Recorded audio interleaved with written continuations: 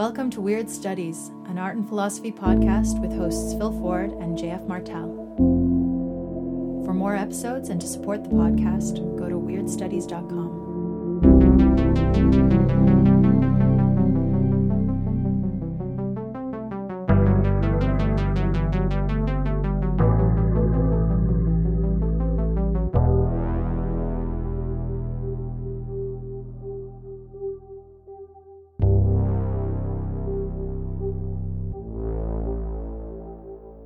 Hi, this is Phil. When JF and I record these shows, we usually chat about this or that until we warm to the day's topic. That way we can sneak up on it, on its blind side, and take it by surprise. So our edited-down conversations often begin in medias res, for example, in this episode. So here are 3 things you need to know in advance. Number 1. Rodney Ascher is a documentarian who has filmed 2 features.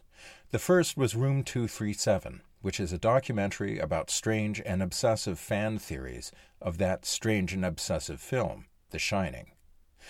Ascher's next feature, The Nightmare, is about the terrifying phenomenon of sleep paralysis.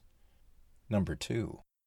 The title of this episode is The Dark Eye, on the films of Rodney Ascher. That title comes from a line in James Hillman's The Dream and the Underworld. Quote, "Essential for working with what is unknown is an attitude of unknowing. This leaves room for the phenomenon itself to speak. It alone may keep us from delusions. Hence my stress upon 2 things, the dark eye that makes our brightness unsure, and careful precision to what is actually there." End quote. This passage gives you the key note of the conversation you are about to hear. Finally, number 3. The Eric you hear JF mention is Eric Davis, who appears in our 4th episode. We hope you enjoy our conversation.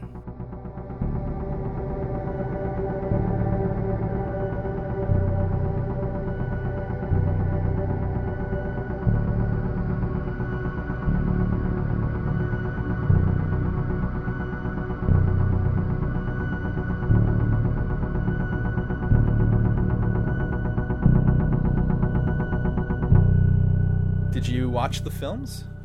Oh, I did. Yeah. I did. I've been on a Rodney Ascher marathon. Also reading some interviews with him and learning a little bit also about the guy who does his music, a guy named John Snipes, because one of the things that attracted me to Rodney Ascher's stuff is this very consistent look and feel and sound. Yeah. And, I was like, he must be using the same musician for all of his films. I watched The Nightmare first, and Nightmare is the more recent of his 2 features. And then I watched Room 237 a little while later. The consistency of mood really struck me. And, consistency of sound as well. There's a nice pop quality to the music that makes his films more accessible, but also just creates the right mood for them. He uses music very well. I find that the way that Ascher makes his documentaries, I find a real affinity between that and the way he uses music and stuff with the Duffer Brothers and Stranger Things, and even in his color correction and the way that I find just a lot of affinity between those 2 projects, like Stranger Things and his general project, his films. And the electronic music, at least, I think it's pretty much electronic music that Snipes creates for him, reminds me a little bit of the Stranger Things soundtrack. Yeah. Well, for one thing, Snipes uses a lot of analog synthesizers. Yeah, Moog and such. Yeah. And, I mean, in Room 237, he is also using acoustic instruments. The point stands, though. Yeah, the sound world is certainly reminiscent of Stranger Things. You know what else it's reminiscent of? And this apparently is not an accident. This is quite on purpose. Do you remember the show In Search Of? Nope, never saw it. Oh, dude, this show was made for you. Oh, I would almost, you can find all of them on YouTube, I discovered this morning, which makes me very happy. This was my favorite show when I was a kid. So when I was about 8, 9, 10, this was my Friday evening. My sister and I would be driven across town to take a piano lesson. And then when we were done with the piano lesson, we were driving home. It was after dinner. We would stop by a Max Milk, and my sister and I could each buy a bag of chips, like a bag of junk food. And this was a big treat because we never got to eat junk food otherwise. We never had like soda or anything in our house, right? Right. And so I always bought a bag of Hostess hickory sticks, which I think you can still get in Canadian convenience stores. Well, it's a staple. That's right. I'm imagining the Martel pantry. Just you open it up and it's just bags of hickory sticks. It's like the Overlook Hotel, but instead of Calumet baking soda cans, it's hickory sticks. Right. But we would go home with our bags of junk food and we would sit down in front of TV Ontario, which had this show that it ran called In Search Of. And it was Leonard Nimoy was the I remember this. voiceover narrator. He had a great voice for spooky shit. And it was always about stuff like, do plants have feelings? Like, it was all this 70s shit. Like, they did a show on killer bees. Remember Killer Bees? Yep.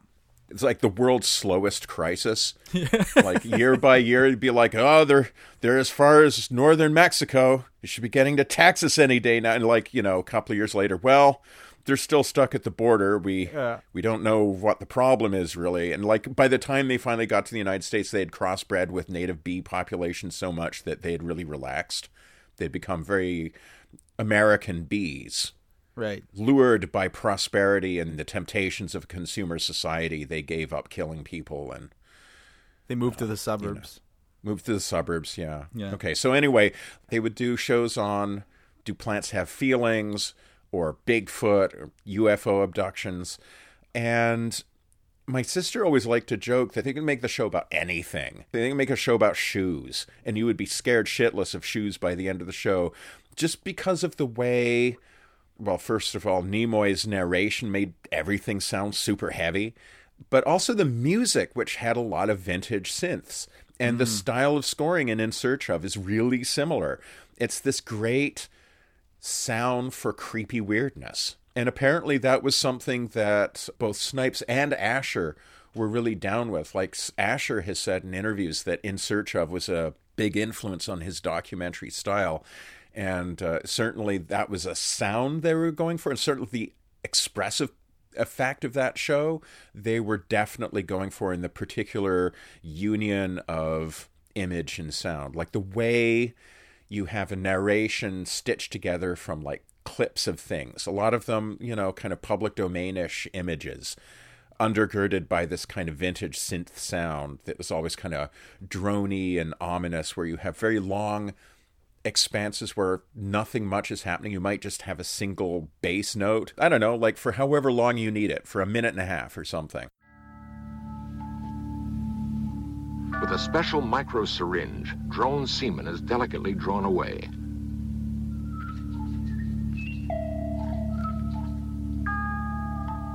Meanwhile, an anesthetized killer queen bee is prepared for artificial insemination. The syringe containing semen from the drone is inched into position. Slowly, the captive queen is inseminated. Her genetic character is thus deliberately altered by science. And that's just how they did it, fast and cheap. But it also creates just this terrific sound. It almost reminds me of something you said in a previous podcast that we did. Philip K. Dick's line that the new appears first in the trash stratum. Right. And it's sort of like finding this avowedly trash stratum thing, In Search Of, and yet from the exigencies of having to shoot fast and cheap, you get this sound that becomes this great sound of weird creepiness. So he was really influenced by In Search Of. That's interesting because I remember this show vaguely. I remember Leonard Nimoy's voice, but I don't recall the show. I'll have to go check it out. But it seems to me that what it was doing, this show, was engaging in in weirding phenomena. Yep, exactly. It was taking things and weirding them. Well, so weirding them means kind of like dislodging them from the safe structures of the known and restoring things to their essential weirdness. Yeah, like taking things out of the consensus trends. Right, exactly. Plants are fucking weird. Like, plants are strange things if you look at them from the right angle, you know? And that's kind of like really the essence of what Asher's doing, what I love about his films. I would nominate him, in fact, as a modern master of the weird. He's definitely, yeah. Or he's not a master of, like, the weird story, like we would say that M.R. James or Arthur Machen are masters of the weird story, or Thomas Ligotti. It's the weird documentary. And I don't know if there's enough entries in that genre for it even to be a genre, but if it exists, he's the master of it.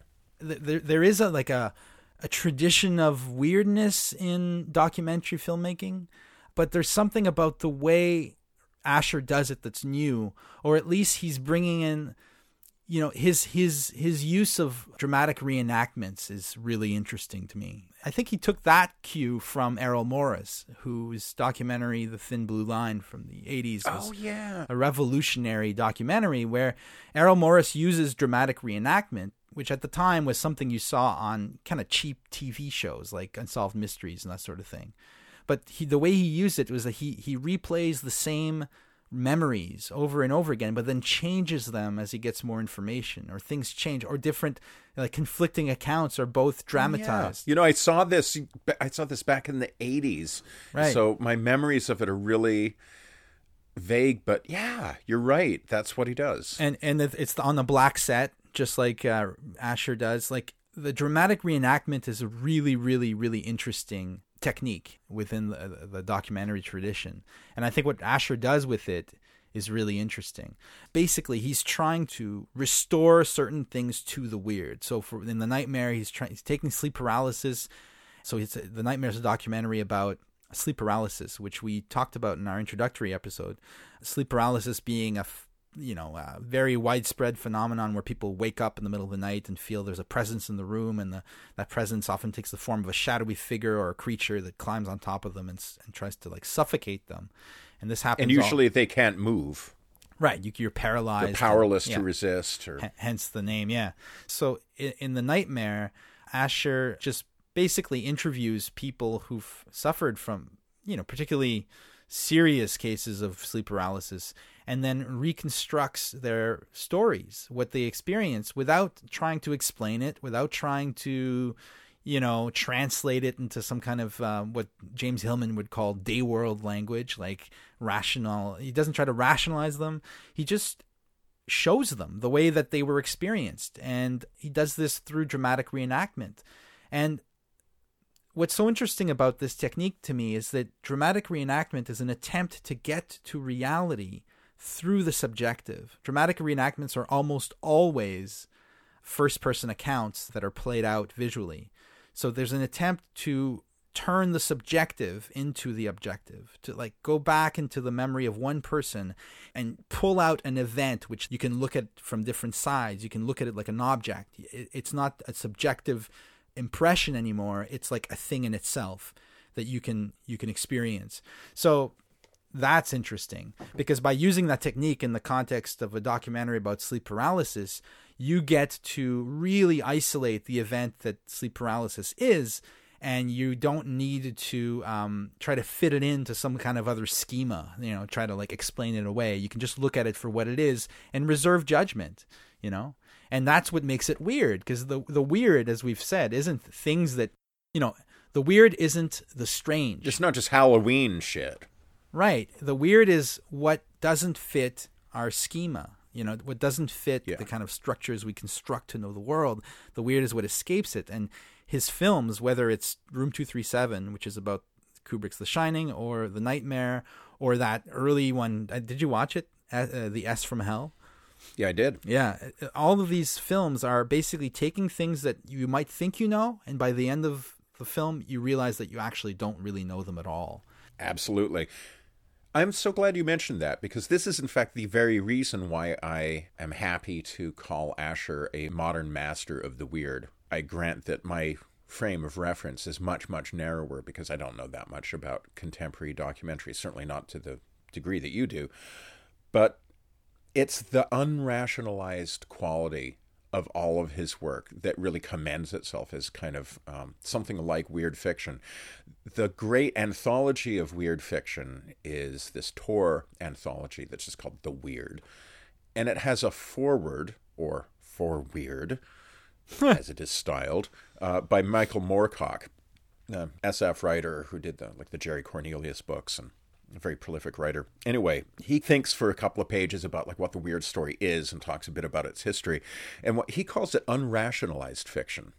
Right. And he's pointing out that in the very early years, in the public domain years, the years of people like M.R. James and Lord Dunsany and, of course, Lovecraft and a number of others, Bruno Schultz, that's another one. You say, well, what genre are they playing? And some of them are playing things that would have been understood as horror fiction. Gothic, ghost story. Yeah, ghost stories like M.R. James. But some of them, they're not ghost stories. They're not gothic. They're not, stories of terror or horror. Lord Dunsany's, what is it, Gods of Pelagia, or what's the title of that book? Pagana, I believe. Pagana, yes, that's right. Which I just started reading a few chapters of the other day. And that's not any of that stuff, but it's weird. Why is it weird? Because there's no rationalization. There's no point where some authoritative narrative voice steps in and says, well, what was really going on all the time is blah. Like if you read Hound of the Baskervilles by Conan Doyle, the great Sherlock Holmes novel, which has been made into movies a number of times, there's this horrible spectral beast that's haunting the moors, and it turns out that it was like a normal dog, just a really big dog that had been treated with phosphorus or some shit to make it glow in the dark. I don't know, I don't remember all the rationalizations, but the point is everything that seemed supernatural at the beginning is explained away by the end. And this is a really, really common pattern. This is the common pattern of stories of supernatural fiction in the 19th century. But Moorcock's point is that it's when authors, whether they're coming at it from a horror direction or they're surrealists or expressionists or whatever ism you want to slot them into, they want to give you a story and they don't want to explain it. They don't want to have that moment of narrative authority where you step aside from the story and you reveal what's really happening. There is no really in a weird story. There's just the experience of the people who are undergoing whatever's happening in the story. And this is exactly the thing with Asher's films. In fact, if you make the mistake of reading Amazon reviews of his films, it's never a good idea to read Amazon reviews. It'll just make you hate humanity.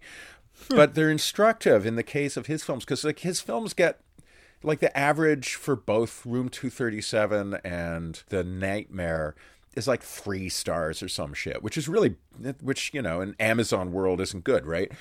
And then you start looking at all that negative reviews, and it's all these dummies who are for example, in The Nightmare, are well, I guess it's okay, but, he never has a scientist come out and tell us what's really happening. Right. All these people are just really bothered by the fact that there's some genuinely weird things, which we'll get into later, some weird things that happen that can't really be explained within the narrow medicalized frame of sleep paralysis. And Asher is content to just let the stories be, just let the narrators speak for themselves and not try to explain or rationalize their experience. And people just can't stand this. It drives people crazy, which makes me think that the current fad for all things weird is mostly horseshit. People think that they want the weird, but what they really want is Halloween. People really actually, for the most part, don't want things to remain unresolved. They want something like a roller coaster ride where, you're going to be very anxious for a certain period of time, but then the roller coaster ride ends and you get off and you're like, whoo, I made it. Yeah. But I think there are good reasons. There are good reasons for that, though. The thing is that to me, the weird is you never really get off the ride, or you can never be sure if you're on the ride or not. Right. The film The Nightmare ends and you're like, well, I didn't really get any closure there. And then you just keep on not having closure. In a sense, you're still on the hook. It's unsettling. And there are really good reasons why people react that way, because they don't like to be unsettled, especially not when they want to be entertained.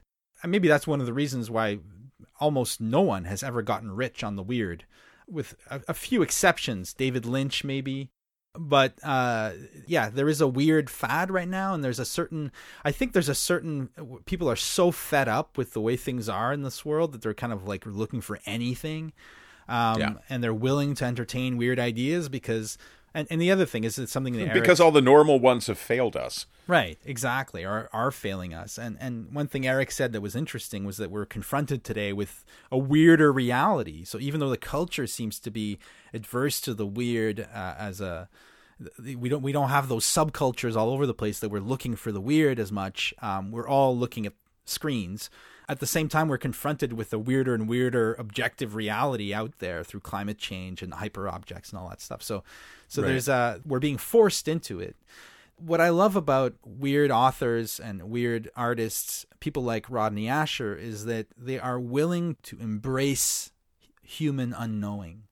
That's a scary thing, to entertain the possibility that the world may be fundamentally unknowable and to explore that as an idea. There's a really awesome passage here from James Hillman's The Dream and the Underworld that I wanted to read to you and get your thoughts on. Yeah. James Hillman is a psychoanalyst who was a Jungian but also an anti-Jungian. He developed a school of psychoanalysis that he called archetypal psychology. In this book, The Dream and the Underworld, he writes, both Freud and Jung attempted with their works to give us a positive knowledge of the psyche. In their own and different ways, they contributed to science, to knowing something about dreams, their nature, structure, dynamics, symbols, language, intentions, internal mechanisms, meanings. In contrast, this book attempts to elaborate an attitude toward dreams, in which any positive knowledge would be a daylight move, wronging the dream and wronging the soul. When we believe we know the invisible, we begin on a ruinous course. We are now reaping the ignorant delusions of the last century's positive knowledge of nature, which loves to hide. We thought we knew invisibles like the atom, the cell, and the gene, and off we went, riding the horse of hubris, and now there may be no road back. If we believe in a positive knowledge of the dream or of the psyche, are we not riding the same horse on that same ruinous course, and a century late, anachronistically, approaching the psyche with attitudes that have already been invalidated in regard to nature? And this is a good sentence here. He says, essential for working with what is unknown is an attitude of unknowing. This leaves room for the phenomenon itself to speak. It alone may keep us from delusions. Hence my stress upon two things, the dark eye that makes our brightness unsure, and careful precision in regard to what is actually there, a method that Lopez Pedraza felicitously calls sticking to the image. And I think that's a great description of what Asher's doing in The Nightmare and Room 237, where there's a ontological kind of validation of the image in itself. The image not in the image in the sense of a representation, but the image in the sense of a phenomenal apparition, something that happens and that leaves something in you.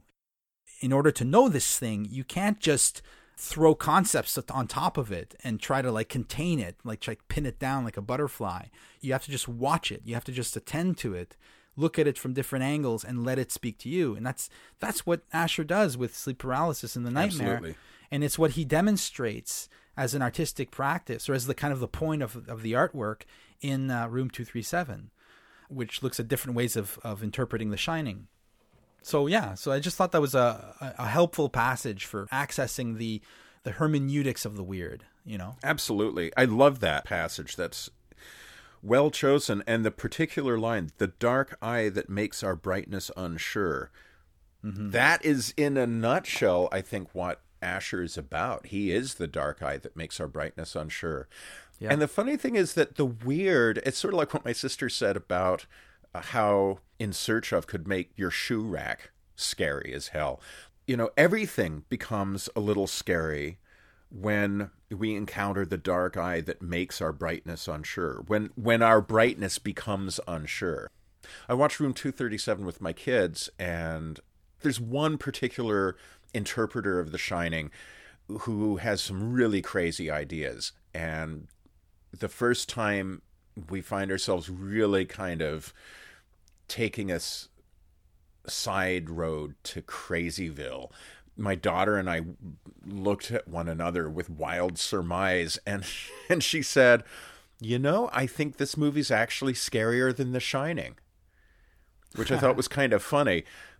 And I kind of know what she means, because there's a kind of uneasiness in watching Room 237. It's the strangest kind of horror. There's nothing horrible that happens in front of us. There's nothing scary. If I were to tell you, well, yeah, I watched this movie, it kind of weirded me out. Well, what weirded you out about it? I couldn't really even tell you, except that even when you've got what amounts to a documentary about interpretation, which is actually a very abstract thing to want to do, it still becomes scary because we don't have that authoritative voice telling us at any point what this means. We're just thrust into the experience to make of it what we will. We're given conflicting, different takes on the images that are passing before our eyes. Like, the whole film is made out of footage from The Shining and other Kubrick films. There's hardly anything else in the film. So you're watching scenes from The Shining, often with no sound, and you're hearing these, I think there are 5 people. These people are, first of all, are all absolutely obsessed with The Shining. And secondly, they have crazy theories about what the film's actually about. And they each seem to be very convinced that they have the key to The Shining. So they're each approaching the film in a day world way, according to Hillman's criteria, right? They're trying to figure out what this film's really about. I've had actually interactions with Jay Weidner, the subject in the documentary, who believes that The Shining was Kubrick's mea culpa for having faked the moon landings. Oh, that's the guy I'm talking about, yeah. Yeah. He's by far the most out there of all of the interpreters. Yeah, and I think his theory is absolutely, patently absurd, right? At the same time as, anything's possible. Like, I'm not going to say he's wrong. I just think it's nuts. And some of the other theories, for example, Bill Blakemore, the journalist who believes the film is about the genocide of the Native Americans, I think he's right on. I think that's actually what Kubrick was doing. One of the things Kubrick was doing. I think that theory is absolutely 100% legit. But either way, it doesn't fucking matter. That's the whole point with Asher. It's like the artwork elicits interpretation, calls for thought, calls for the digging, the vertical digging into affect to try to find one's way through the labyrinth, just to stick with the symbology of The Shining. Like, The Shining is in itself a labyrinth. And once you enter into it, you're going to have to find your way out. You're going to have to figure out what you can do with this. You can, of course, just ignore it. It's always easy to just kind of banish a work of art and say, well, whatever, it's just what it is. I'm just going to go home now and forget about it. Or you can take its invitation and enter into it and try to find some kind of light in it, some kind of way through it. What Asher's doing in Room 237 is that he's showing us that the correctness of a particular theory about a film is probably the least important aspect of the theory. What's important is the thinking that film elicits. Only the weird image will really elicit thought. I believe that very strongly, that ultimately any good art is weird art.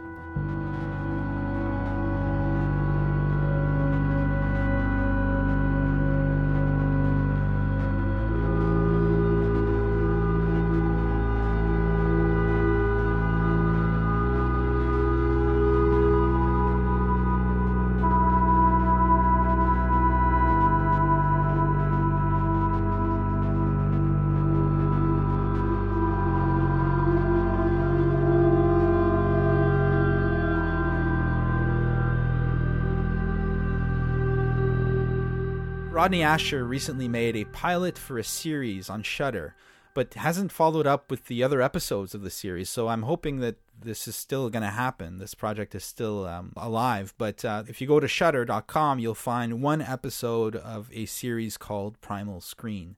And that's Screen with an N. Yes, Screen with an N.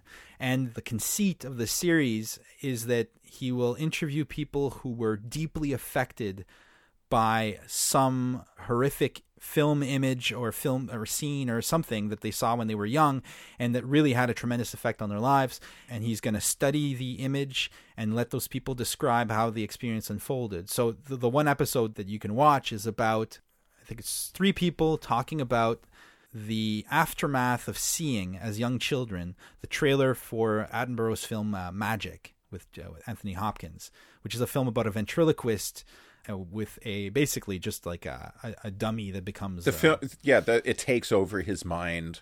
Yeah, exactly. Or he experiences it as this autonomous intelligence that is kind of increasingly evil and encourages him to do evil things, to murder people and whatnot. So these three people are talking about seeing the trailer, and the trailer for Magic was basically a ventriloquist dummy in close-up, staring at the camera and reciting a very bizarre poem that ends with the line, "We are dead," and then the puppet raises its eyes. Its eyes go white for a moment and then open again and then turn eerily towards the right. And it is a genuinely creepy trailer. Again, he's doing the same thing he does in The Nightmare and in Room 237. He just gets these people to talk about how this image affected them. So it's a beautiful testament to the power of images, and also an exploration of the theme of the living doll, the automaton, which is a trope of weird fiction and Gothic fiction, going all the way back to the source, right? What were your impressions of this short film? I thought it was great, and I hope that Shudder orders a bunch more episodes, because I think, for one thing, it's a really great premise for a show.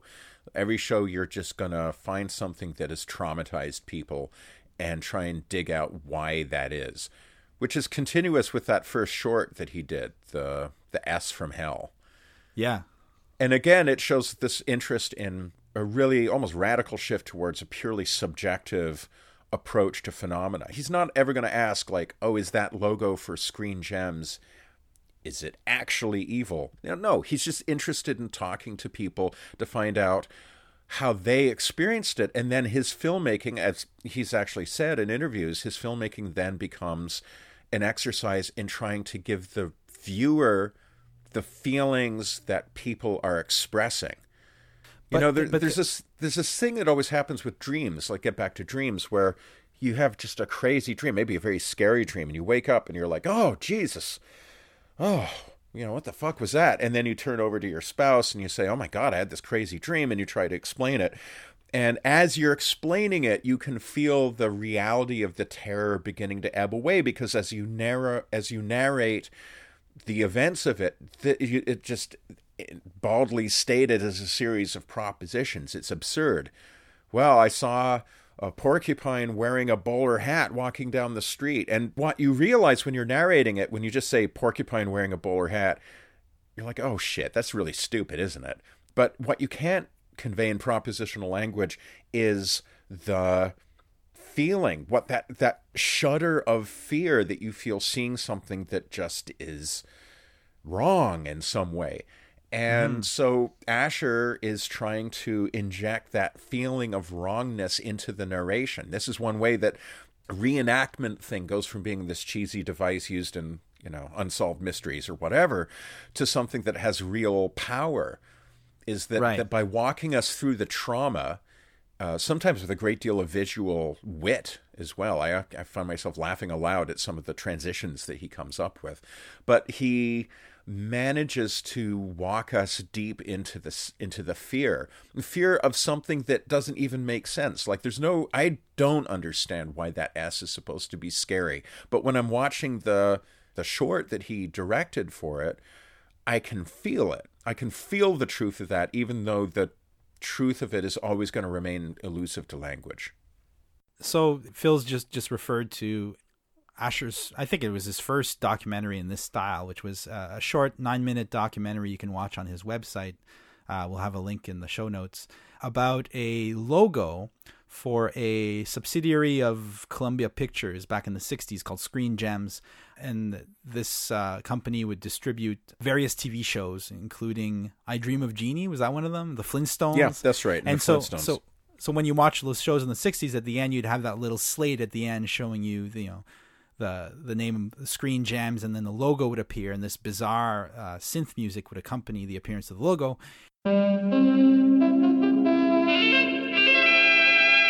And it filled many children with terror, this logo.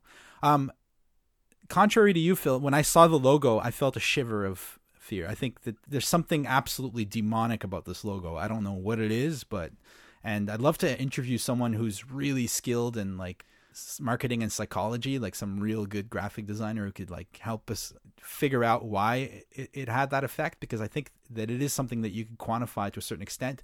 So he's in this documentary, he's interviewing a few people who were terrified of this logo to the point where they would shut the TV off if they saw it, or they would try to they would hide when at the end of the show when the logo appeared. What's interesting to me about Asher is that although he is, yes, interested in the subjective experience of his subjects, he always finds several subjects that agree on the quality of the image being discussed. Yeah. So it's never just one person's, neurotic obsession or monomania about one image. It's several people who had different but similar reactions to the same thing. Yeah. So it's either the Screen Gems logo, the film The Shining, sleep paralysis, or the trailer for Magic. In either case, there is, I think, a thick end of his wedge, so to speak, where he's trying to figure out, wow, this image has this power. It's not just subjective. There's something going on, and it manifests subjectively to each person because we're talking about psychic events. So we're talking about events that manifest subjectively to people. At the same time, as I think he's trying to draw our attention to the innate, and I use the word technically, the innate magical power of images, that images work on us and can change our lives. Like in Primal Screen, we're talking about 3 people who, when they were, 6 or 7 years old, saw a film trailer that basically affects them to this day. And I think we all have examples. In fact, I was curious to know if you had a Primal Screen moment of your own when you were a kid. Is there some image you saw that really affected you? Yes. And okay, I'm glad you asked that question. When I was about 5, my dad was on sabbatical and we were living in Toronto, and I was watching TV with my parents, and I watched a film, and I have never been able to discover what the film was. So if there's some listener who's like, oh, I know what that is, please tell me. But it was a film that, at least in my jumbled recollection, was about some people who went to the moon, and they found inside the moon, basically like a Hollow Earth idea. Like inside the moon, there is the remains of a vanished civilization, and there's monsters, and there is a moment in that where it looks just like everything has been dead and silent for millennia, for eons. And there's this thing, it looks almost like a robot dinosaur. And there's a moment where everything starts moving, where things start coming to life. And it's done in that kind of Ray Harryhausen style stop motion animation, like model animation. Right. And everything has this kind of jerky quality that, rather than looking crappy and cheap, is absolutely terrifying. Scared the shit out of me. And yet also fascinated me because there was just the quality of the unknown is such a deeply, resonantly weird image. I know nothing about the film. I think it was an English film, but I'm not sure. And the image I have is in mind when I'm trying to recall it is hardly even an image. It's more like just a suggestion of a kind of motion. And this feeling of vast, echoing, empty hallways that have been disused for countless eons, full of dusts and ghosts, and the ghosts start to stir. That's the image. That's a powerful one, and it kind of relates directly to the content of the image discussed in Primal Screen episode 1 in the pilot, where the uncanny quality of stop motion is something we could discuss, because it's a little bit like the automaton coming to life. Yeah. You can tell it's fake. You can tell it's fake, but its fakeness makes it scarier. Yes. Not less scary. Yes. That's interesting. That's absolutely right. So, there's a scene in a movie that affected me very, very deeply. I was 11. I have several of these images that I could talk about, but this one relates closely to what you just described, I think, in a way. There's a Canadian horror film called Pin that, I don't know, I think I'm the only person who's seen this film. I know I'm not, but I feel like I am. It's a film about two kids, a brother and sister, who have a slightly kind of like quasi-incestuous relationship. It's weird. They're very close. And their dad is a doctor. And their dad is very aloof, very cold. And in order to teach them about human anatomy, he uses this anatomically correct dummy that he calls Pin. And he uses ventriloquism so that Pin can tell his kids about the human body. And so we're already in weird terrain. But there's a scene in there where the boy is hiding in his dad's office. And Pin is standing there or sitting, I can't remember, and a nurse walks in, and then the nurse proceeds to have sex with the dummy. She uses the dummy as a sex toy because he's anatomically correct. And that scene absolutely disturbed me. Like, I could not get over that. It played back in my mind and I was 11, so I was just at that moment of like sexual awakening. It was just like the most traumatic way to be introduced to the idea of sexual desire, to see this nurse having sex with this dummy, which, if I remember correctly, was kind of like a skinless kind of thing, like you see the muscles and stuff. And that really freaked me out. And again, there's something about seeing automatons come to life or seeing the inanimate become animate that is, I think, something we kind of all have to experience, all have to go through. So I think there's a kind of proof of concept in Asher's choice of topic for his pilot, because he's talking about representations becoming their own thing. So a ventriloquist dummy is a puppet, but the puppet comes to life. And it's in the same way that The Shining is a movie, but the movie starts to think. Or the sleep paralysis is a dream, but the dream is an entity, right? Like, there's something about what should not be acting, what should not be conscious, what shouldn't be alive, suddenly becoming alive. Well, isn't that Freud's idea of the uncanny? Isn't that kind of the kernel of that idea?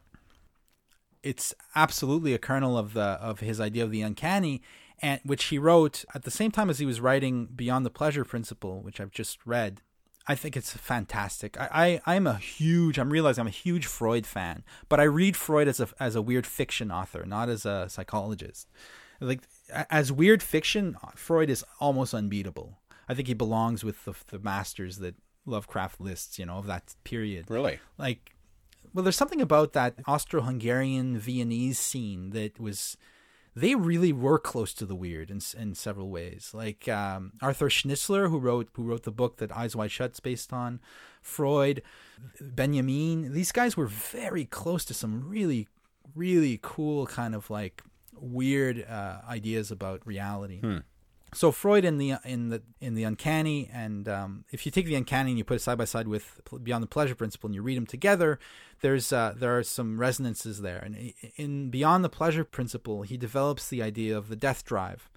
So the death drive is Freud's counterweight to Eros, or the pleasure principle that he, for a large part of his career, thought was the only governing principle of the human psyche.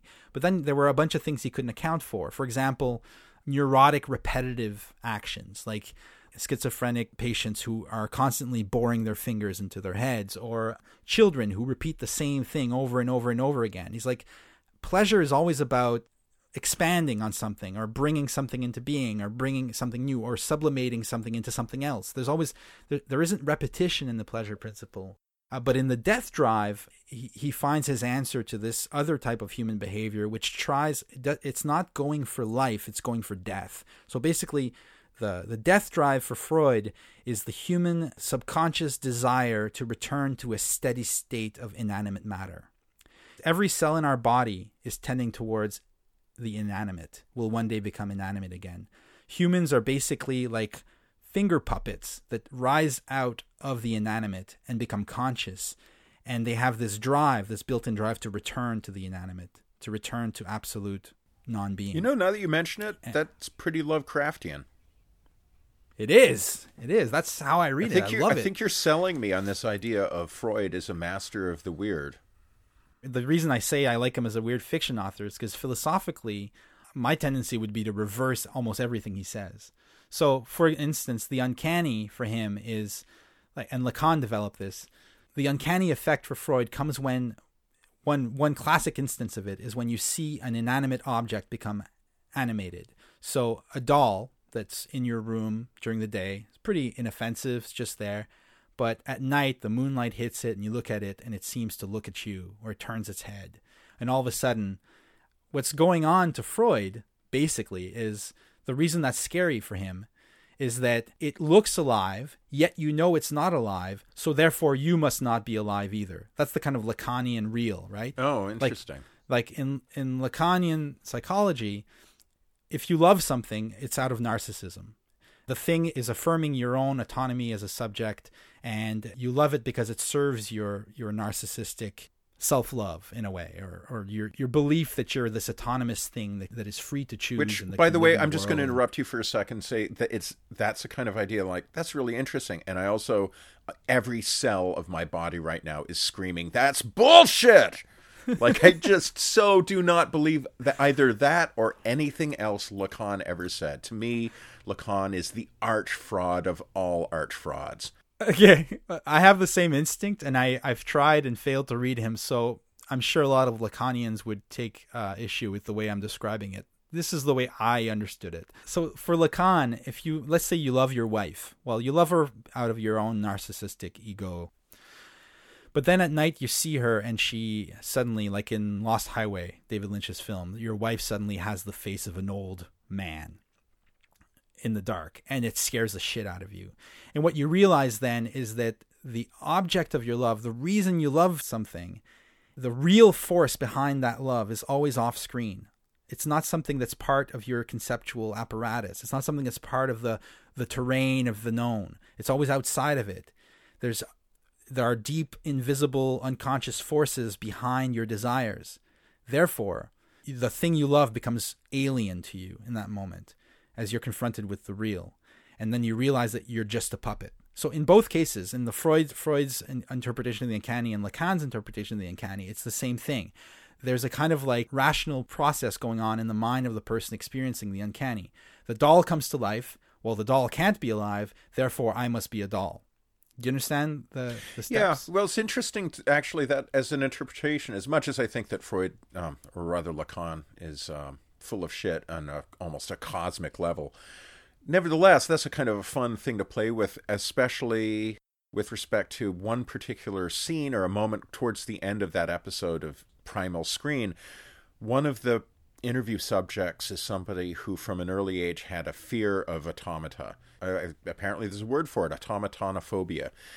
And his mom made very lifelike, high-quality 19th century style dolls, like the kind where you get real human hair and where like every fingernail, every eyelash, every little detail is carefully painted on by hand. And so he tells a story about how as he's older, he comes back from college and they put him up in the spare room. And his mom by now has turned her doll making hobby into a profession, and she's selling these dolls online. And so he's put in a room where she's storing all of her dolls, and there's at least 36 dolls all arrayed around him, and their little empty glass eyes all staring at him.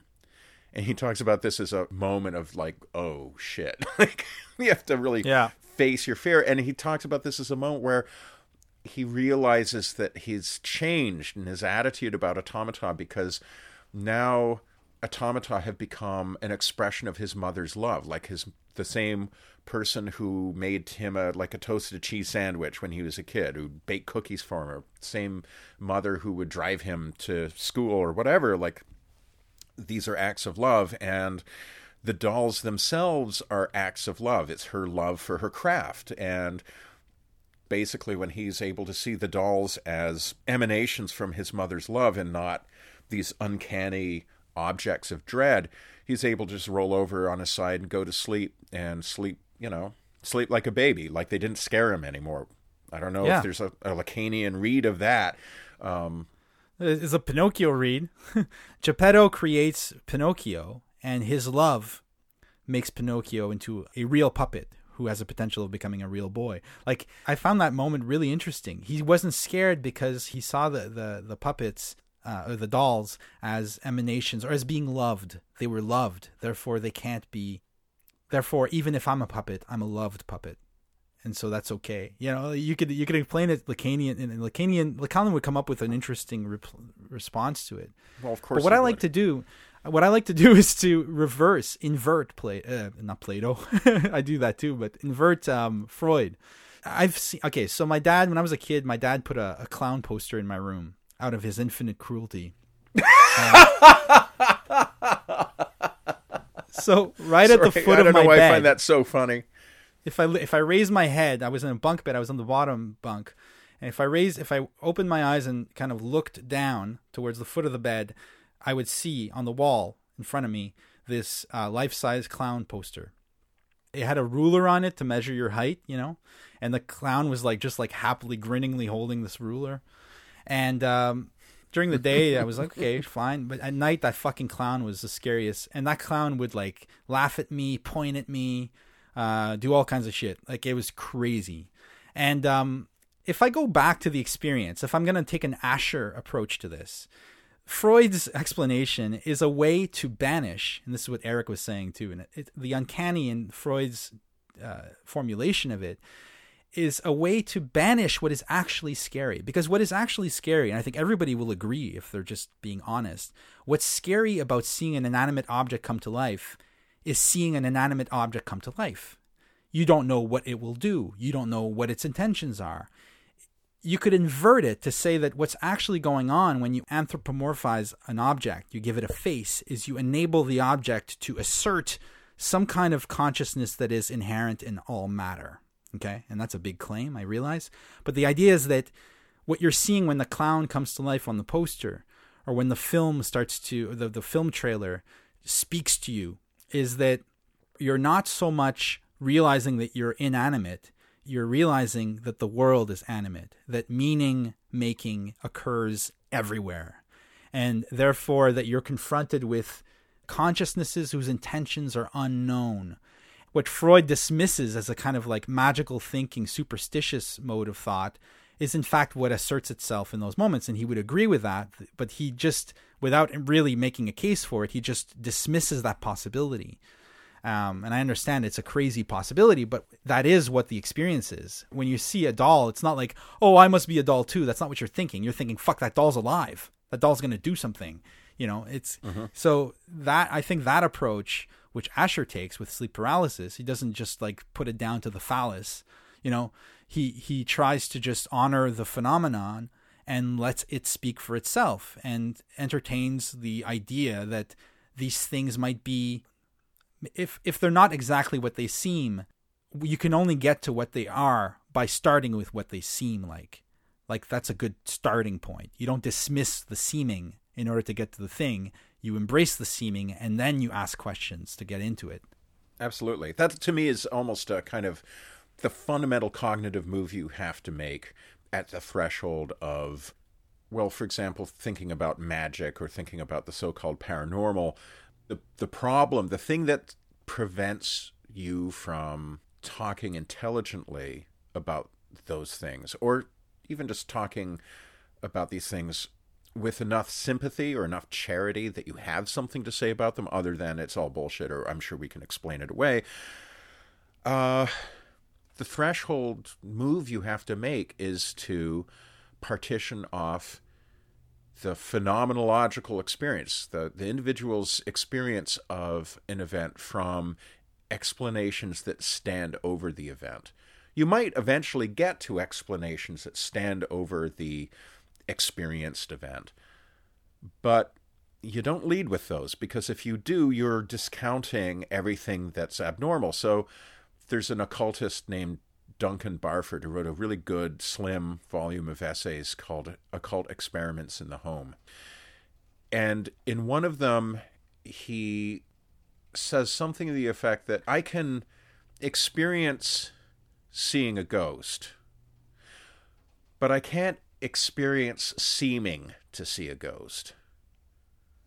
Right? And the standard issue materialist sort of way to deal with, or I shouldn't say materialist, but just the standard issue rationalist way of dealing with ghost stories, ghost sightings, is to say, well, you thought you saw a ghost. It seemed to you that you saw a ghost, but it was really, I don't know, a draft causing the curtains to move, or the house settling causing the floorboards to creak, or whatever.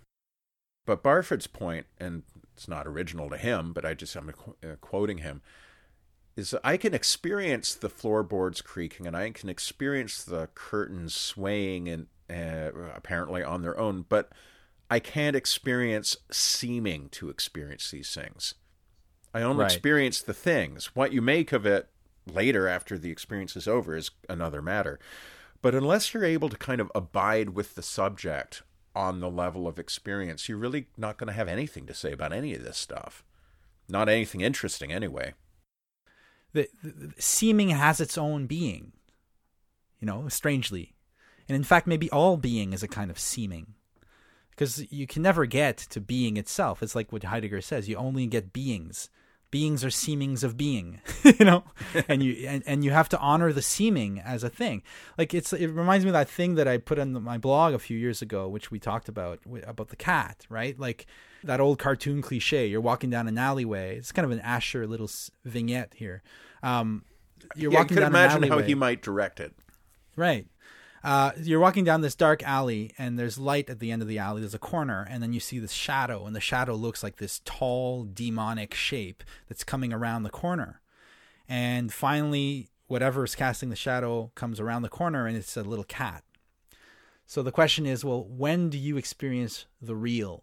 Not reality, not facts, but the true nature of being.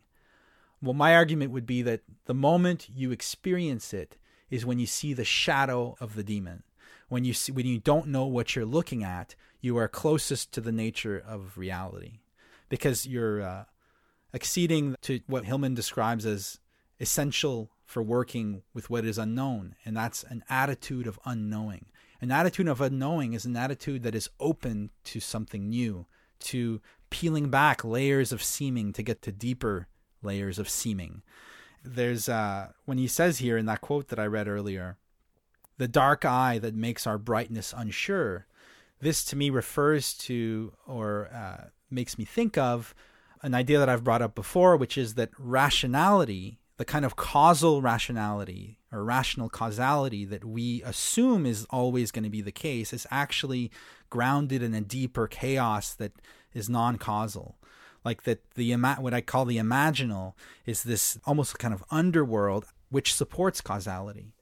And I was reading up on the Egyptian myths yesterday, and I was reading about the myth of Re, the sun god.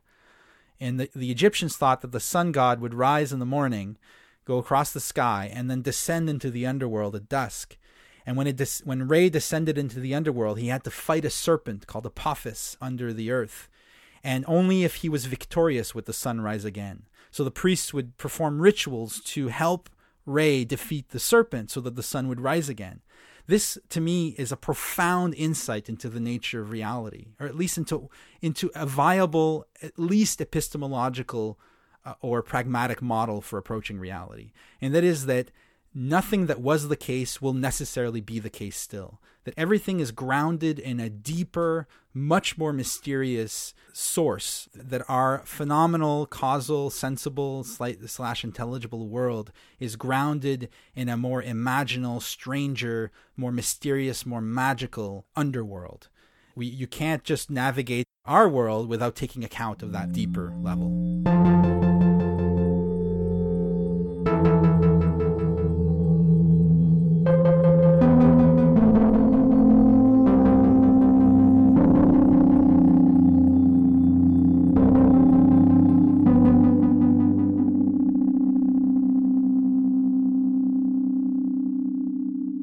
So you're talking about the fear, or at least uneasiness, anxiety that comes from that moment where the universe seems to be alive, where you're looking out at what up until then you've been pleased to imagine is a world of inert matter that exists for you to walk around in and maybe make use of. And you look upon that, and then you find that it is looking back at you. That is a deeply unsettling moment. And there's a figure in The Nightmare, which is Ash's film from, I think, 2015, where I can't remember if this is something that one of his interview subjects says, but it's the title of one of the segments. So this is something that Asher seems to enjoy doing, is dividing his film up into segments, each announced with like a little title card. And one of those segments is titled "The Darkness Comes Alive," or something like that. That's a certain, how to put this, in sleep paralysis, there is a certain kind of things coming alive in perhaps unwanted ways that impresses itself on you. So I have a experience with sleep paralysis that allowed me to watch The Nightmare and find it very particularly scary, because it kind of spoke to me. I've had sleep paralysis a few times, and then on at least one occasion it was so benign that I was able to be like, sleep paralysis, just wait until this wears off. I'd fallen asleep on the couch and woken up and I just couldn't move. And I was just like, oh, I know what this is. And I just waited for it to go away and then I could get up and move around. But the scariest experience I had, I didn't realize until years later that it was sleep paralysis. So it was when my kids were smaller. I woke up and I looked at the clock and it said 3 a.m. and I was like, oh God, it's too early for me to get up. So I'm just going to lie here in bed. And then I noticed that, my door is ajar and my kids have their rooms right across the hallway from our bedroom. And we always kept the hallway light on because the kids like to have some kind of light on. They would have their door ajar so that the light from the hallway would get in. And if the light burned out, then they would, they didn't like that. It would be scary. And I'd noticed that the light had burned out, and I'm beginning to hear Alice, my daughter, fussing a little bit about it. And I'm like, oh, okay, I got to get up. And at least I should probably change that light bulb. So I get up out of bed and I walk over towards the door. And all of this is just reality. This is not a dream. There's nothing dreamlike about this. And as I'm reaching the door, almost like reaching my hand out to open the door wider so I can go out into the hallway, this enormously powerful force, just titanically strong, comes up behind me. I don't see it, but it grabs my wrists and pinions them behind my back and lifts me up bodily, like as easily as if I were just a sack of feathers. And I see my perspective of the room lurches kind of sideways and up, and my face passes within about 6 inches of the ceiling of my room, and I am hurled backwards with tremendous force onto the bed. And I hit the bed, and at the precise moment I hit the bed, I snap awake. And it's the same time that it was on the clock as when I looked at it. And everything is exactly as it was in this dream. Quote unquote dream. As I recall, the light in the hallway was not burned out. Right? That was not true. The darkness comes alive. But I am exactly. I am in exactly the same position in bed that I was in my dream, like where this unseen presence hurled me into my bed. Like at that precise moment I come to and I'm in exactly the same position. Like what I'm trying to say is it's sort of like that story I had about the witch, seeing a witch when I was like super hyper overtired when I was 19 years old. It's the same thing, that it doesn't work like a dream where there's this discontinuity. There was a almost perfect continuity between true waking experience and the sleep paralysis experience. I woke up and I quote unquote woke up. I, at any rate, came to the consensus reality where there's no monster in my room, and all the hair, I remember feeling all the hairs on my body standing up on end. It was just the creepiest, weirdest feeling. And then the sequel to that is that when she woke up, I told my wife about this, and she was sort of disturbed because she had just had a very vivid and frightening dream about an intruder in our house. And she said, I haven't had a dream like that in a long time, but she had had a dream that there was some malevolent presence in our house. Weird, huh? Very weird. But what do you do with that? I mean, what can you do? What is the sane thing to do with those memories and that corroboration from your wife?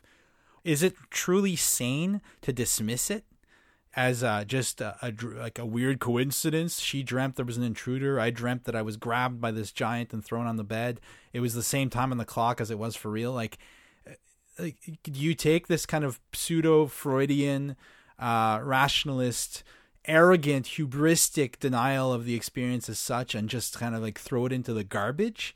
Or do you just allow it? I mean, what is so threatening about it? Well, actually, a lot is threatening. I can tell you what's so I mean, shit, because if that is... Okay, so like, what is if we aren't going to be rationalists about this and try and explain it away, and just, I mean, it's very easy to explain away. You can say, well, it's just a coincidence. People have dreams about intruders in their house all the time. And maybe your wife hadn't had one in a while, but she had one that night, and that just so happens that's the same night that you had this episode of sleep paralysis. Well, that's their answer to everything, right? It's neither confirmable nor falsifiable. Exactly the kind of answer to everything that rationalists usually dislike, except, when they do it, it's cute, right? Right. If you leave aside that kind of rationalist frame, then the obvious interpretation is, well, there is some presence, perhaps an incorporeal presence, a demon, if you like, that attacked you and that haunted your wife's dreams. And that's a scary, scary thought, because living in a world where demons exist is much scarier than living in a world where they don't. Right. I mean, I know what, if there was a guy, like a human being in my house, that would be scary as shit, but like... A human being who could lift you up like that, especially, yeah. But a human being, you kind of know the range of things that you do with human beings, right? You can run away from human beings. You can call the cops on a human being. You can grab your baseball bat and cudgel a human being around the head and neck area. But a demon? What the fuck do you do with a demon? This reminds me of something you shared on Twitter through our Weird Studies account recently about the renewed interest in UFO phenomena and how it seems like the New York Times now and all these mainstream outlets are taking UFO disclosure very seriously, strangely enough, and are reporting on very respectable people in high positions in government talking about the UFO phenomenon like it's something we actually have to deal with. And, I remember mentioning this to someone years ago when I was into the whole disclosure thing. And the person said, if it was real, we would know. There would be evidence. It's like... People always say that kind of shit. It's like, there is evidence, you just ignore it, asshole. But all we have is evidence. Like, we didn't just make this up and then, people are seeing these things. Pilots are seeing these things. Something is going on. And yeah, we can't draw conclusions. Even if you say it was a demon, there's a way I would say, yeah, but we don't know what demons are. So it's a sufficiently vague or sufficiently fluid concept, the concept of demon, to be a useful parapsychological term to use. Yeah, at least it's honoring the phenomenon as something. I mean, what you experienced was something with intention and something with some form of consciousness that was acting. So if we want to call that demons, that doesn't mean we can claim to know what demons are, but at least it's a step towards honoring the phenomenon and acting from a place of unknowing, which is the actual place we're in. Like, we never have enough information to draw conclusions about the possible. Like, the possible is always open. You never get enough data to decide on what could or couldn't happen. It's like with UFOs. Like, what are the odds there's life on other planets? Well, we don't know because we only have one example. The odds might be really high or really low. We don't know. Worth noting, too, that as much as people who are, I like to think of it as cognitively modern, people who knowingly or unknowingly, almost always unknowingly, subscribe to the tenets of a kind of modern worldview, a modernist worldview. I actually wrote about this in the blog post I wrote kind of announcing the birth of Weird Studies, where I have like 12 things that are unspoken axioms of how we think the universe works. And one of them is whatever is the most depressing explanation of something is probably correct. That's like an assumption we have, which I'm this sort of half tongue-in-cheek saying that, but it's just sort of like the modern style of thinking moves by limiting meaning at every point. Yeah. Limiting possibility. And one of the most powerful rhetorical moves you can make within that style of thought is anybody who is asserting something above the minimum, you can always say, well, it must be very nice for you to think that. How very comforting it must be for you to imagine that. I always feel like saying that to rationalists these days when they start talking about how incorporeal intelligences or UFOs or whatever, how those things can't possibly exist. I always like to say, well, that must be very comforting for you to believe, because, then the world would actually be a much safer and much more easily navigable place. But one of the axioms of the modern is this idea of like a kind of epistemic minimalism. I guess you could say that Occam's razor is a version of this, right? Do not multiply. What is the actual thing that William of Ockham said? He said, "Don't turn the universe into a Rube Goldberg device." That's exactly what he said. I can't remember the way he phrased it. Something about multiplying entities or multiplying agents. So like if you're trying to understand why something happens, you don't need to invoke like the Illuminati and the Rand Corporation, all these entities that you believe are responsible for the fact that your toaster doesn't work or whatever. Right. The simpler explanation is that there's something defective about your toaster. Anyway, this works as a pretty good rule of thumb for a lot of situations in life, but you can see the way when it becomes like just a standard epistemic position, you can see the ways that it's very often wrong, or it will lead you astray as often as this principle of parsimony will lead you astray as often as it will lead you in the right direction. And one great example is the idea of life on other planets. I remember that Carl Sagan back in the day did some probabilistic math where he figured out like the likelihood of there being other civilizations of approximately equivalent technical development as ours. I might be doing him an injustice, but my memory is that he figured in any given galaxy there could be maybe 5 or 6, but that the number would be very low. And that idea or that hypothesis was informed by the assumption that life is rare and the conditions of life have to be just so for it to happen. Except now people are realizing that that just isn't so. Number one, we're finding what are called extremophiles, organisms that exist in highly precarious precarious environments, like tube worms that live at the lip of volcanic vents at the bottom of the ocean, where it's, boiling temperatures, hot enough to melt lead, and yet these things can live there. So life is a lot more durable and a lot more able to kind of get in a variety of situations. But the other side of that is now that we have the technical means to actually detect planets orbiting around other stars, we're realizing that rocky planets are just really common. Like there's so many of them. We've discovered so many of them. And even thinking about exoplanets that exist in the habitable zone, what people call the Goldilocks zone. It's not too hot, it's not too cold.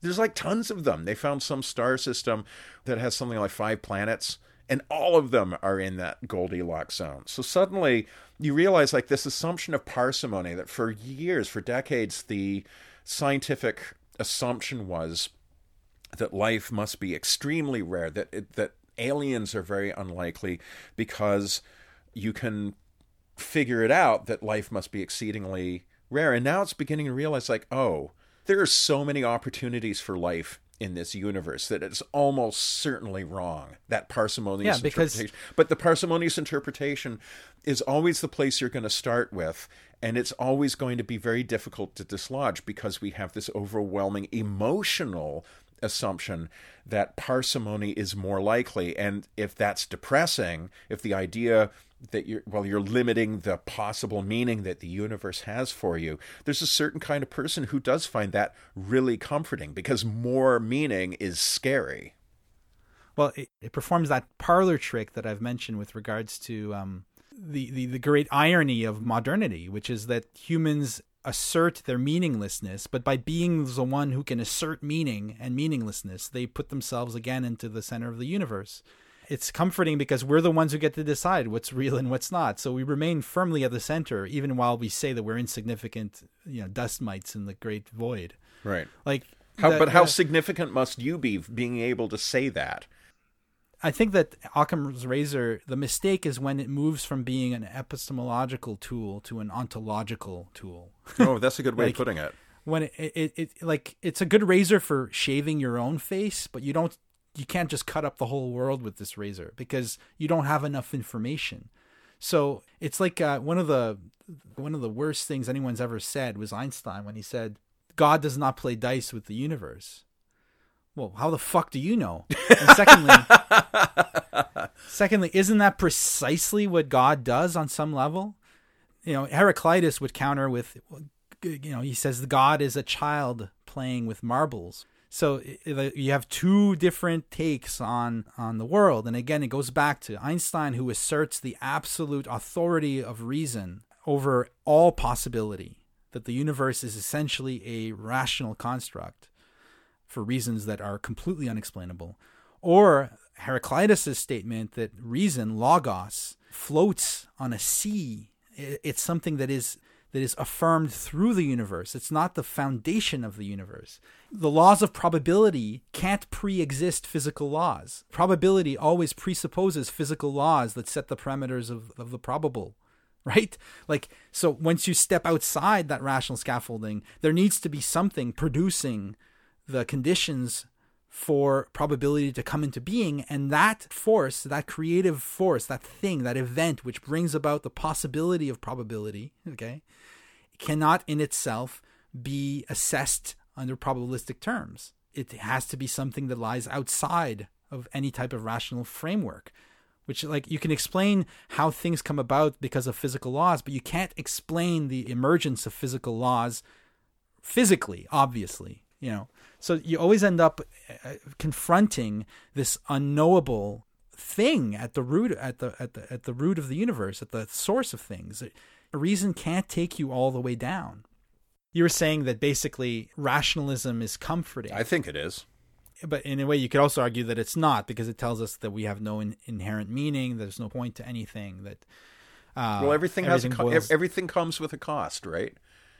Yeah. The cost of living in an enchanted universe is that you live in a much more precarious place. If there are entities, ghosts, demons, dryads, kobolds, whatever, that are fucking with you, then you have to go to a witch or a wizard, or you have to go to somebody who knows how to deal with those entities, or you have to figure out how to do it yourself. So if I am convinced that the thing that happened to me in sleep paralysis was a demon, then I have to banish, or I have to do something that's spiritually efficacious. Well, that's a cost that I'm bearing for living in an enchanted universe. Charles Taylor calls that being in a porous condition, being porous to the universe. That when you're porous to the universe, when your self is easily penetrated by the outside, where you don't have as firm a boundary to your subjecthood, you're much more vulnerable. And his argument is that basically the entire, 600 or 700 years, he is narrating modernity along a very long timeline. And he's saying that one of the absolutely fundamental things that happens, maybe the fundamental thing that happens in the centuries-long process of secularization, is the creation of what he calls the buffered self, which is where you eliminate that porosity. You are no longer porous to the universe. You're buffered from it. So you're no longer prey to, unseen intelligent forces. But then the problem is that then you are living in a universe that you have evacuated of intelligence. The only intelligences that count, quote unquote, are human intelligences, your intelligence and other people's. And if you push it far enough, you're not even so sure about other people's intelligences, right? There's a solipsism that this leads to. The solipsism is the starting point for this type of thinking. Descartes had to go through solipsism in order to get to that. So there's always an implicit solipsism in this theory of the universe, because you derive the reality of other people's having intelligence from the fact that you have intelligence, and on the basis of their behavior and its similarity to your own behavior, then you derive that they have intelligence. You can't get to an immediate, because That's the right. minute you've reduced consciousness to subjective consciousness, well, you only know your own, and then you bestow it upon others. Yeah. Rationally. So solipsism is the root of it, not the final consequence. Oh, that's of it. interesting. So it haunts it constantly. Like modern thinking is constantly haunted by solipsism. And you see it bloom into this horrible, monstrous flower in idealist philosophy, which is basically just you go to solipsism and then you say that your solipsism is actually universal consciousness. So then the whole universe starts to exist inside you. That is the ultimate modern move. So idealism has been framed as a way to get back to an enchanted universe, but in fact it's not. It's the consummation of modern thinking. It's the consummation of the buffered self. The buffered self devours the entire universe, and the entire universe then becomes starts to look like something like Ken Wilber's head floating in the void. But I wanted to get back because Kubrick somebody, I don't remember who it was, but who had a conversation with Kubrick while he was preparing The Shining, and Kubrick asked this person, "Do you believe in ghosts?" And the person said, "Well, I don't know." And Kubrick said, "Well, he's like, I think my ghost film will be the most optimistic film of my career." And he's like, "Really? Isn't it like this horrible horror film?" He's like, "Yeah, but any belief in ghosts is optimistic." Because it opens up the possibility of an Well, that's something that afterlife. somebody says in Room 237. Exactly that idea that actually there's something very optimistic about The Shining, because asserting that there is something beyond what is, whatever's available to a purely rational mind is actually, that's good news. Even if that thing is, the ghost of Delbert Grady telling Jack Torrance to murder his family. The very fact that something like the ghost of Grady can exist is itself good news. Of course, it's something of a good news, bad news situation. Yeah, Certainly for bad news for the Torrance family. But the idea of The Shining itself, like what The Shining is, this power that some people have of seeing the future and the past, of seeing through the blind chain of causes in order to see like the events at work behind them, in order to see where things are going, in order to see where things come from. That in itself is pretty optimistic too. Like Danny as the hero of the film. Well, some of the people in Room 237 think Danny is the villain, but if you just take it at face value, Danny as the hero who works his way through the maze, who is able to see through the sins of the father and kind of create a new mode of being that would transcend the mistakes of the past, which Jack Torrance repeats. That in itself is very optimistic too. And it's one of the film has a happy ending. That's true. They get away.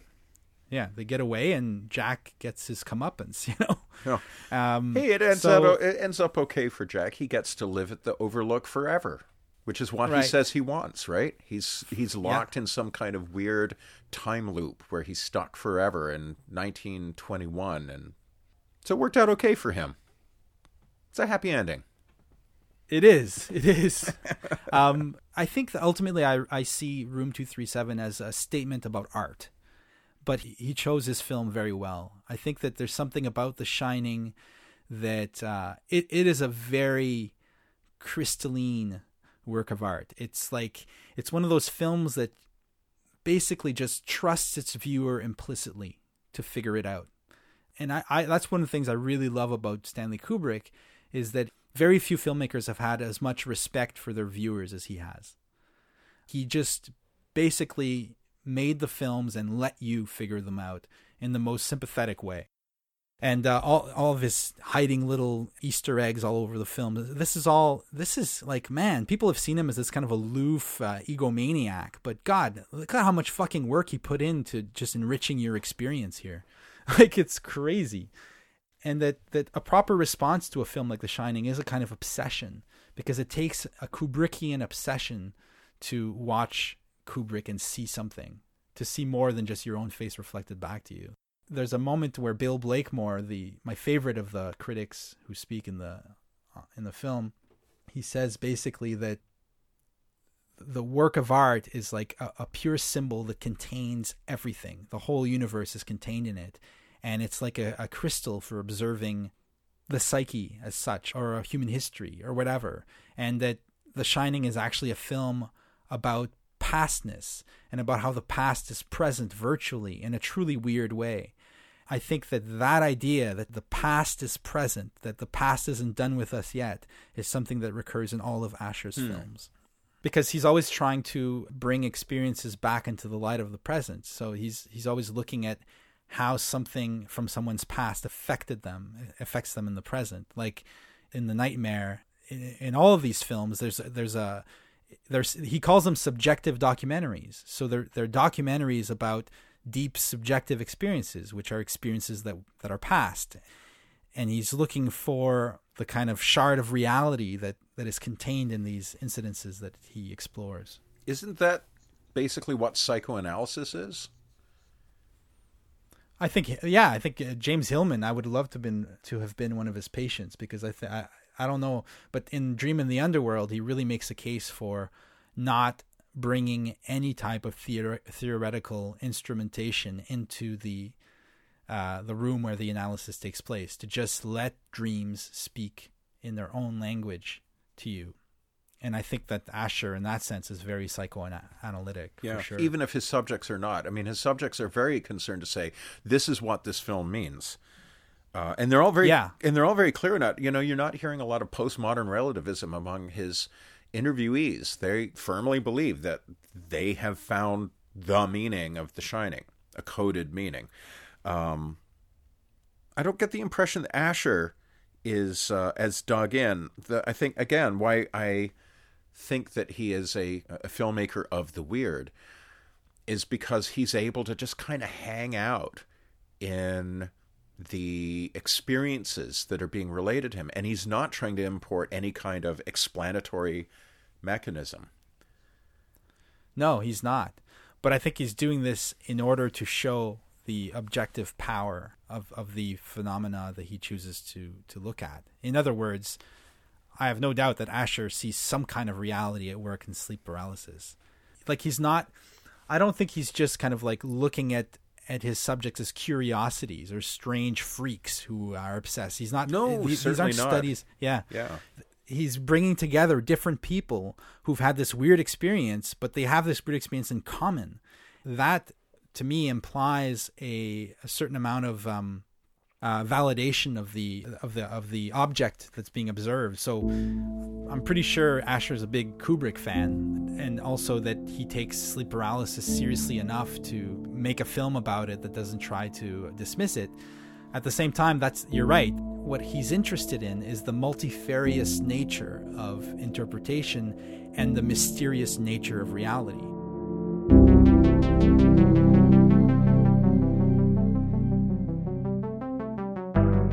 If you enjoyed this episode, consider subscribing to Weird Studies on iTunes, Stitcher, or Google Play. You can also find us on Twitter and Facebook. Music for the podcast is composed and performed by Pierre-Yves Martel. Thank you for listening.